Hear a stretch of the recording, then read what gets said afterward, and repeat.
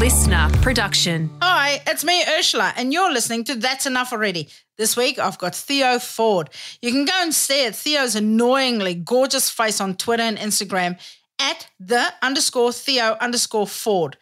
What do we talk about, you ask? Well, Theo is a lot of things, but his dog is so much more, considering how many outfits that little pup has. Go and check it out. We chat about the dog's wardrobe, his desire to avoid adopting an Aussie twang. Who isn't? Am I right? Yeah. Considering he already has 3 accents in one, and it's all working for him, let me tell you.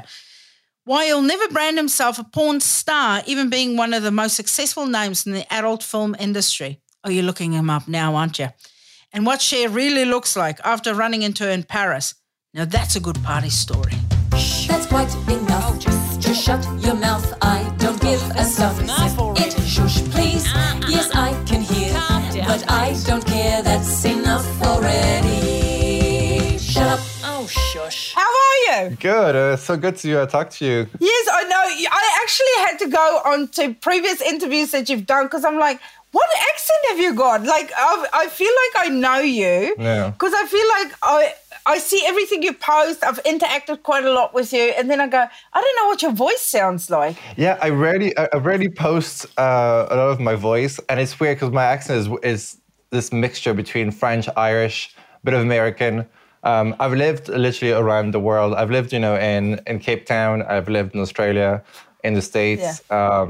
So yeah, it's a really big mixture. How long were you in Cape Town for? Because you were in London now. So I was there for a few months, and it was just really to check out and see if I wanted to move there permanently. I want to say. So yeah, I see you travel everywhere with your dog. Yeah. How do you do that? Like, doesn't the dog need to go into quarantine or not?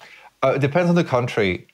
Because he has all his vaccines and he has his passport. Around Europe, it's very easy. And for South Africa, it was quite weird because to go to South Africa, he had to fly with a special cargo company that was very expensive. But to come back into Europe, I just had him with me on the plane. I do want to talk to you about something, Theo. I've already seen on your Twitter feed, you've posted dogs with jumpers on and little Christmas jackets. Do you do that to your dog? Yeah, his little Ralph Lauren polo, because his name is Apollo, so I always joke that it's Apollo in a polo. Oh. He's adorable. Like, he's very easy to live with, and he loves people. In some countries, they're not that dog friendly in restaurants or stores. Yeah. And I always joke that my dog is probably more well behaved and better dressed than most people around. So. Yeah, I reckon. Where are you today? So I'm in Waterford in Ireland. I moved back to help my mom with her house and spend some time with her because I hadn't been back, I think, in 6-7 years. It's weird because it feels like I've done so much, and I've traveled around the world, and the city or the place, hasn't changed much. The people haven't changed. So it's nice. It's a bit grounding as well, especially when you've work entertainment, when you've traveled, I'm sure you know, and you go back to where you grew up, and it really feels kind of wholesome, which I really like. Yeah. I must say, as soon as you started talking about home and your mum, your Irish accent came out real thick and strong. It makes me laugh as well because I lived in Australia for 1.5 years, and I was just like, oh my God, please don't let me, catch the Australian twang, because that would make it even worse, Yeah. You can't. That was me in Texas. I used to live in Texas, and I'm like, that would be the worst thing for me is to pick up that twang. I don't want to. And the first time I ever walked into a shop and I went, how y'all doing? I just walked out again. I went, I don't even know. Like, oh my God, yeah. I don't want to know. I don't want to know how y'all are doing. I just want to leave. I just want to go home and not have that accent. So can we get into what you do? Because first off, I want to say you're with your mum. And I read an article about how supportive your mum is and your family backs you, and I just think that's amazing. So please tell us what you do, Theo. Well, since 2013, I've been working in the adult industry. It's a bit, I'm sure when you come out as queer, as gay, as lesbian, you do have to own yourself. You do have to be even more sure of yourself. If you like it, amazing. If you don't, that's a you problem. So I think that's also part of your own burden when you choose, or when you are on a uncommon path in life. You also have to help people to understand. So it's a two-way street. So when I'm on a plane, if anyone asks me what I do for a job, I have a backup career that I tell them I'm a waitress, or, I go, I'm an accountant or whatever. I just say any job as a backup. Yeah, something where people don't ask follow-up questions. So do you have a backup career that's ready to load as soon as someone asks you what you do on a plane? For me, I'm like, I don't like to lie. So I would just say, I'm an actor, or I work at entertainment, full stop. I rarely, I never call myself a star anyway. I think I hate when people, especially in the adult industry, call themselves, a porn star. I'm like, that's a bit pretentious. You have had the career. You've had over 100 films. You have had the career. Yeah. You've been nominated for awards. How many have you won awards? How many awards have you won? Yeah, I won awards in Europe at the height of, I won't say, of my career, when I was filming a lot. I was one of the most Googled actors in the world, which is kind of weird and crazy. I mean, it's nice because, you do it for the public, you do it for people to see it. But it gets to a point where your life is not your own. That is I'm sure you get it sometimes as well, when people have opinions of you in the press or online. Yeah. And so you have to build, this thick skin. Yeah. Which helps in life in general, but especially when you're sort of a public persona, that can be tough. It doesn't matter how shit it is online. Give it 2 days, they're going to move on to someone else. That's how it works. Yeah, well, that's what Cher's mom, I told her. If it doesn't matter in 5 years, it doesn't matter. Yeah. Have you met Cher? No, I bumped into her in Paris during a fashion week, and I was too scared to go up to her. She is so lovely. But she looks stunning, which is, you would always think, it's TV or it's, the makeup, but it's, people have like this persona, and then the aura that goes around. Yeah. And they can afford to have this persona, or they have this image, and I think she's so amazing. Okay, so sidetrack onto Cher. I hosted Mardi Gras in Sydney a few years ago, and she was there. And I wasn't supposed to interview her. I was just working the street. I was up and down Oxford Street. And she's just so friendly. And I said to a friend of mine afterwards, I go, you can have as much work done as you like, but with that woman, you could see her body. You can bounce coins off her. That woman is in the gym at least 5 hours a day. Because when I saw her, she was in this Juicy Couture, velvet tracksuit. And I mean, she looked insane, she looked amazing. And she's in her 70s. Yeah, I know. But I love it as, and you can see, I'm sure she's gotten, a lot of shit from people, from social media. And she's always able to answer it so quick and such a way that she owns who she is. She's not hiding anything. And I think that's something we all should all strive for, is, owning ourselves and being able to say, yes, this is me. Get used to it. Even like the words normal or regular, I see that in bios or online. I'm like, oh my God, why would you want to be normal or regular? Again, everyone has a different definition of what it is, but also just regular or average. Yeah, I loved your show for that, because it was very much, not just self-deprecating, but, just owning your highs and your lows, and really, wear them as a badge of honor. Nothing bonds us more than our frustrations and the fact that we struggle to accept who we are. But then once you do, you go, yeah, me too. That's when people go, I am a bogan. Do you know what a bogan is? Yeah, oh yeah. Oh yeah, coming from Sydney, you would. Oh yeah, when you drink your goon. Oh, goons. Yeah, you're in for a good night. When the person pulls up at your house and they put the box wine on the roof of the car and then they get out. Yeah. You're like, oh, it's got to be a big night. I want to ask you something, because you sort of accidentally almost got into the adult film industry because someone approached you because you're gorgeous. Like, if you're just listening to this, to the home players, you need to go look up Theo Ford. and just go say, you are beautiful. Like you started off at modeling in Paris and then this person just came up to you. But you had to be open to the prospect of it. Yeah, exactly. But it's something that, I think a lot of, especially guys, I mean, gay or straight, there's always, the fantasy. And I didn't realize it was going to become a thing. But as you said, being open to opportunities and you never know. And I would never have imagined when I was 18, when I left school, that I would ever make a living based on my face, on my body. I would have laughed in your face if you had told me that. Yeah. For me now, it is quite a funny turn of events. And hopefully, I'll do more things, in life. But I mean, that's the thing. If you're open to stuff like that, regardless of what it is, that's how people sort of stumble into it. And then you go, how did you get this massive restaurant chain or whatever? And they go, oh, someone just offered me this job and all of a sudden escalated and now I'm the owner of 40,000 McDonald's or whatever. Yeah. And I just think if you're open to opportunities like that, like no one's ever, of course, approached me for the adult film industry. And I would seriously consider it. I think I've reposted that clip from your show that you didn't want to lose too much weight because you didn't want to end up in porn. Yeah. And because when I heard that first time, I was like, oh my God, this is hilarious. Yeah. No, but because I spent 10 weeks in quarantine in hotels, government quarantine. And so I went and I watched a lot of porn. And I finished it. I clocked porn. I watched all of it. And now I'm like, there's definitely genres that I could do. I could be a squasher. I could just go sit on these guys and eat half a cake. I'd love it. Oh, yeah. I have some friends who do that. They would sit on cakes, actually, and just squash cakes with their bums. Yeah. Oh, yeah. But when you see straight porn, it feels very removed from reality.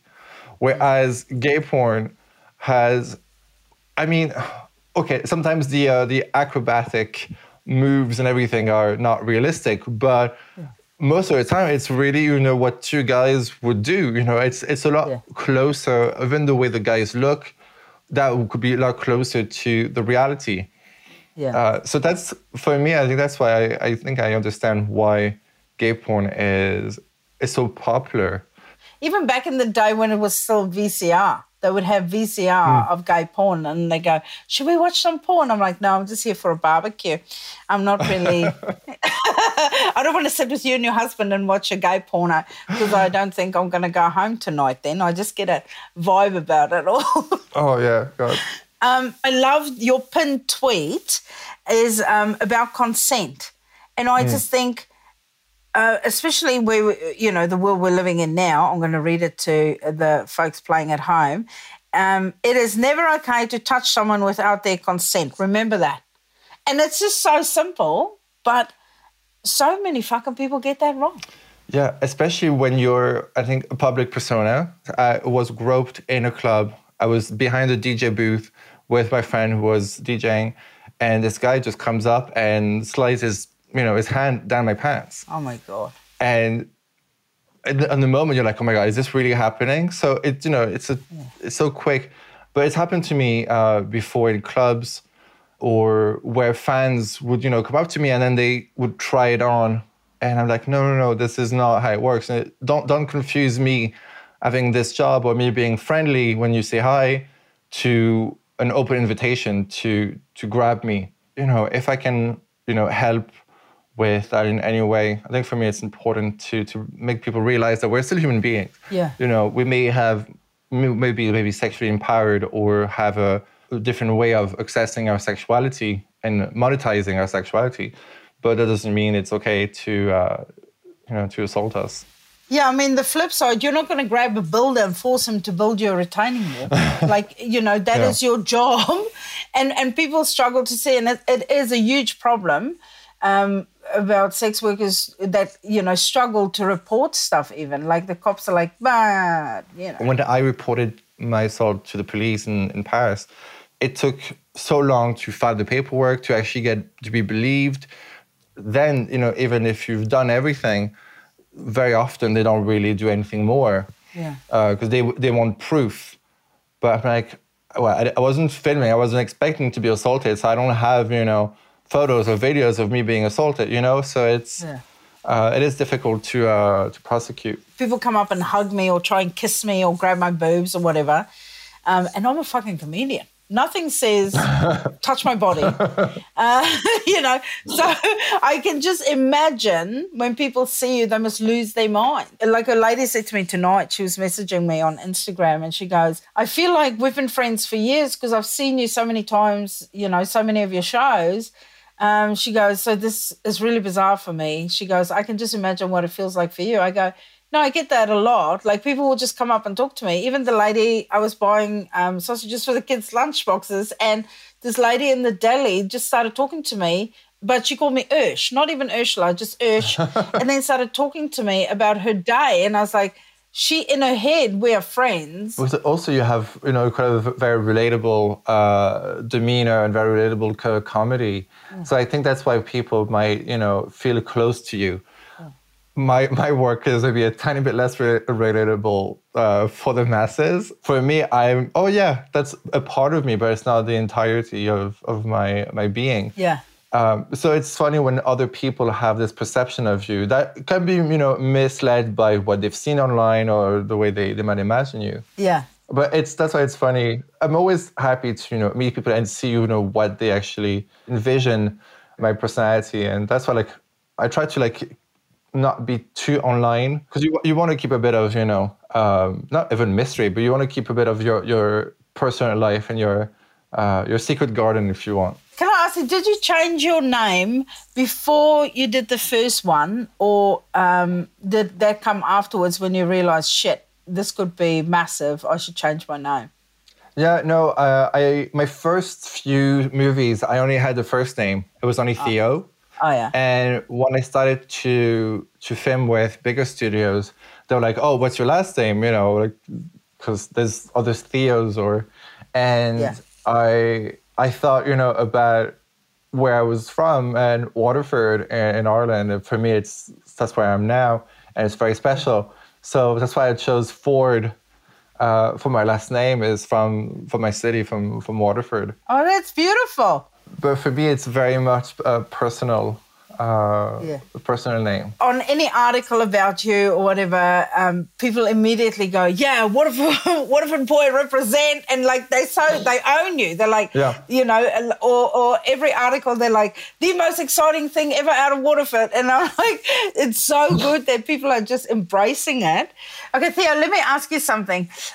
What is one thing about other people that shit you to absolute death? Well, for me, it's lack of, you know, being adventurous. Yeah.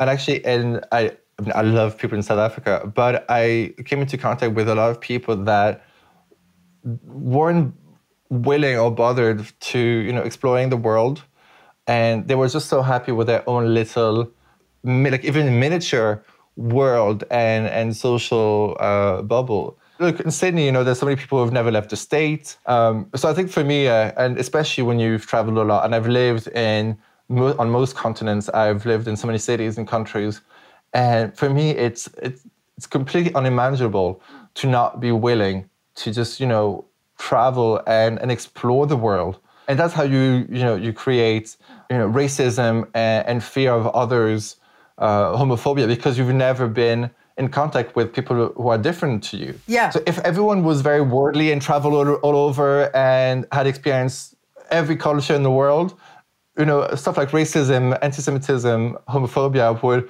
exist a lot less, for sure. It would. 100%. If I meet someone that's super racist or just say weird shit about trans people or whatever, I go, you've never left, have you? Yeah. You just know they have never fucking left. And they go, why would you leave? This is the best place. I'm like, you need to leave. You need to go. Unless you're Australian, because going to Bali is not traveling. No. Also, not the amount of beer you drink over there, because you can't remember your holiday. Being shit-faced in Bali does not count as traveling. No. Getting your hair braided really tightly is not a cultural experience. Oh, my God. Yeah. What's the one thing about you that shits you? Well, for me, I'm so impatient. So I'm always looking for, you know, what's going to happen next. You know, sometimes I have trouble with really focusing on the here and now, not being able to relax. So for me, I'm so impatient. You know, people like, if they walk slow on the street, I'm like, come on, move, I'm gay, get out of my way. Or the way, you know, people like have trouble understanding, even a joke, for example. I'm not the most patient person at all. It's part of like a quality that I'm quick at understanding the world, but at the same time, it's a flaw when it comes to other people around. It's difficult for me to be tolerant of people that are slower than me. So that makes it sometimes difficult to be in a social setting. I know, but if we are ever in a social setting together, come and stand with me, because I hate all of those things that you just said. I don't want to explain shit to people. I don't want people to block my way, you know, or if they don't walk on the right side of the pavement.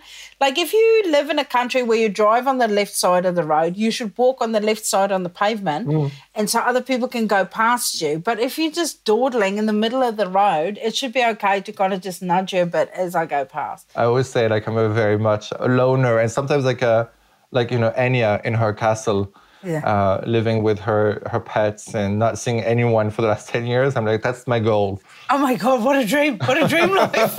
But when you work in entertainment, people always assume that you're super social, that you're always friendly and always easygoing with everyone else around. Yeah. But it drains my social battery very, very quickly. Yeah. So even if I have one night out or one night with people, it takes me like a week to recover from that. Yeah, because I bet people think you just want to go out and party all the time, because people always say, you should come out, we'll go out, we'll have dinner, and then we'll go for some gins. And I'm like, that sounds like sheer hell to me. I don't want to do any of that. Do you ever get invited to crash on people's couches or to come and stay in their house when you go to a place? Like, if people know you're going to Spain or whatever, do they say, come and stay with us? Very often I would, you know, have a hotel, or I would just, you know, say, oh, it's fine, I'll get an Airbnb and choose my own place. So for a long time, I was living out of like nearly 2 suitcases, you know, traveling around. I do like my own space, so couch surfing is really not my ideal. No, it's a nightmare for me when people go, come stay with us. I'm like, I don't know how to say, I don't want to do that without hurting your feelings, but I would rather headbutt a nail than come and stay in your kid's room. Yeah. And with my bag next to the toy box. Like, I don't want to do that in my own house, sleep in my kid's room. Why would I want to do that in your house? Especially when when you're not 20 anymore, when you need like a proper bed, and a bit of your own space. I mean, it's if there's ever like a diva trait I may have, is I want to have a bit of my comfort, you know, my own space. Yeah. I don't want to sleep on the floor, like on the air mattress. And as you get older, you know, it's everything hurts if you don't have a good bed. You know, and you get cranky in the morning. No, it's not the best. I struggle with when they go, what's on your rider? I'm like, fuck, I don't know. It's been like 12 years, 13 years, and I still haven't figured it out. I always say I want some sparkling water. And then they go, what else? I go, I don't fucking know. You know, then they put booze in there and they put snacks and stuff, and all I ever have is a sparkling water. And then there's a lot of pressure now on me to find something. But I'm like, I'm on stage for 2 hours. I'm in the dressing room doing hair and makeup for like an hour beforehand. Yeah. And then I'll normally sit in the dressing room. Maybe I'll have a gin after the show, but even that's rare. And then I'll sneak out the stage door. That's it. Like, I don't live there now, so I don't need all this shit. But so they go, what do we want to get? I go, upgrade in the hotel. How about that? That can be my rider.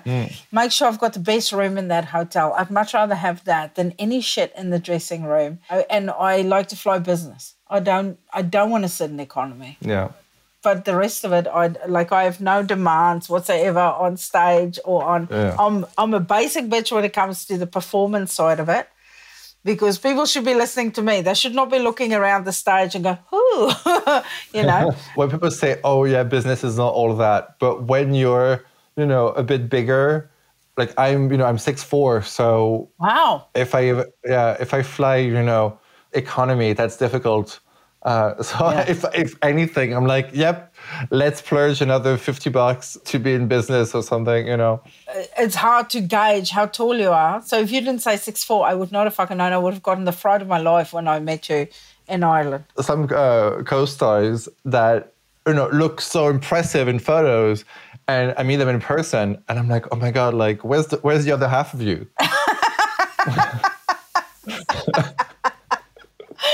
Are you all right down there? Thanks for listening to this episode of That's Enough Already, hosted by me, Ursula Carlson, and produced by Natalie Turner. The supervising producer was Nick McClure, and special thanks to Ella Leaf and Beck Sutherland. Couldn't do it without you gals. If you like this podcast, remember to subscribe, share it with all of your friends, tell your mum, tell your sister. Don't tell that annoying brother of yours, but definitely share it with a friend.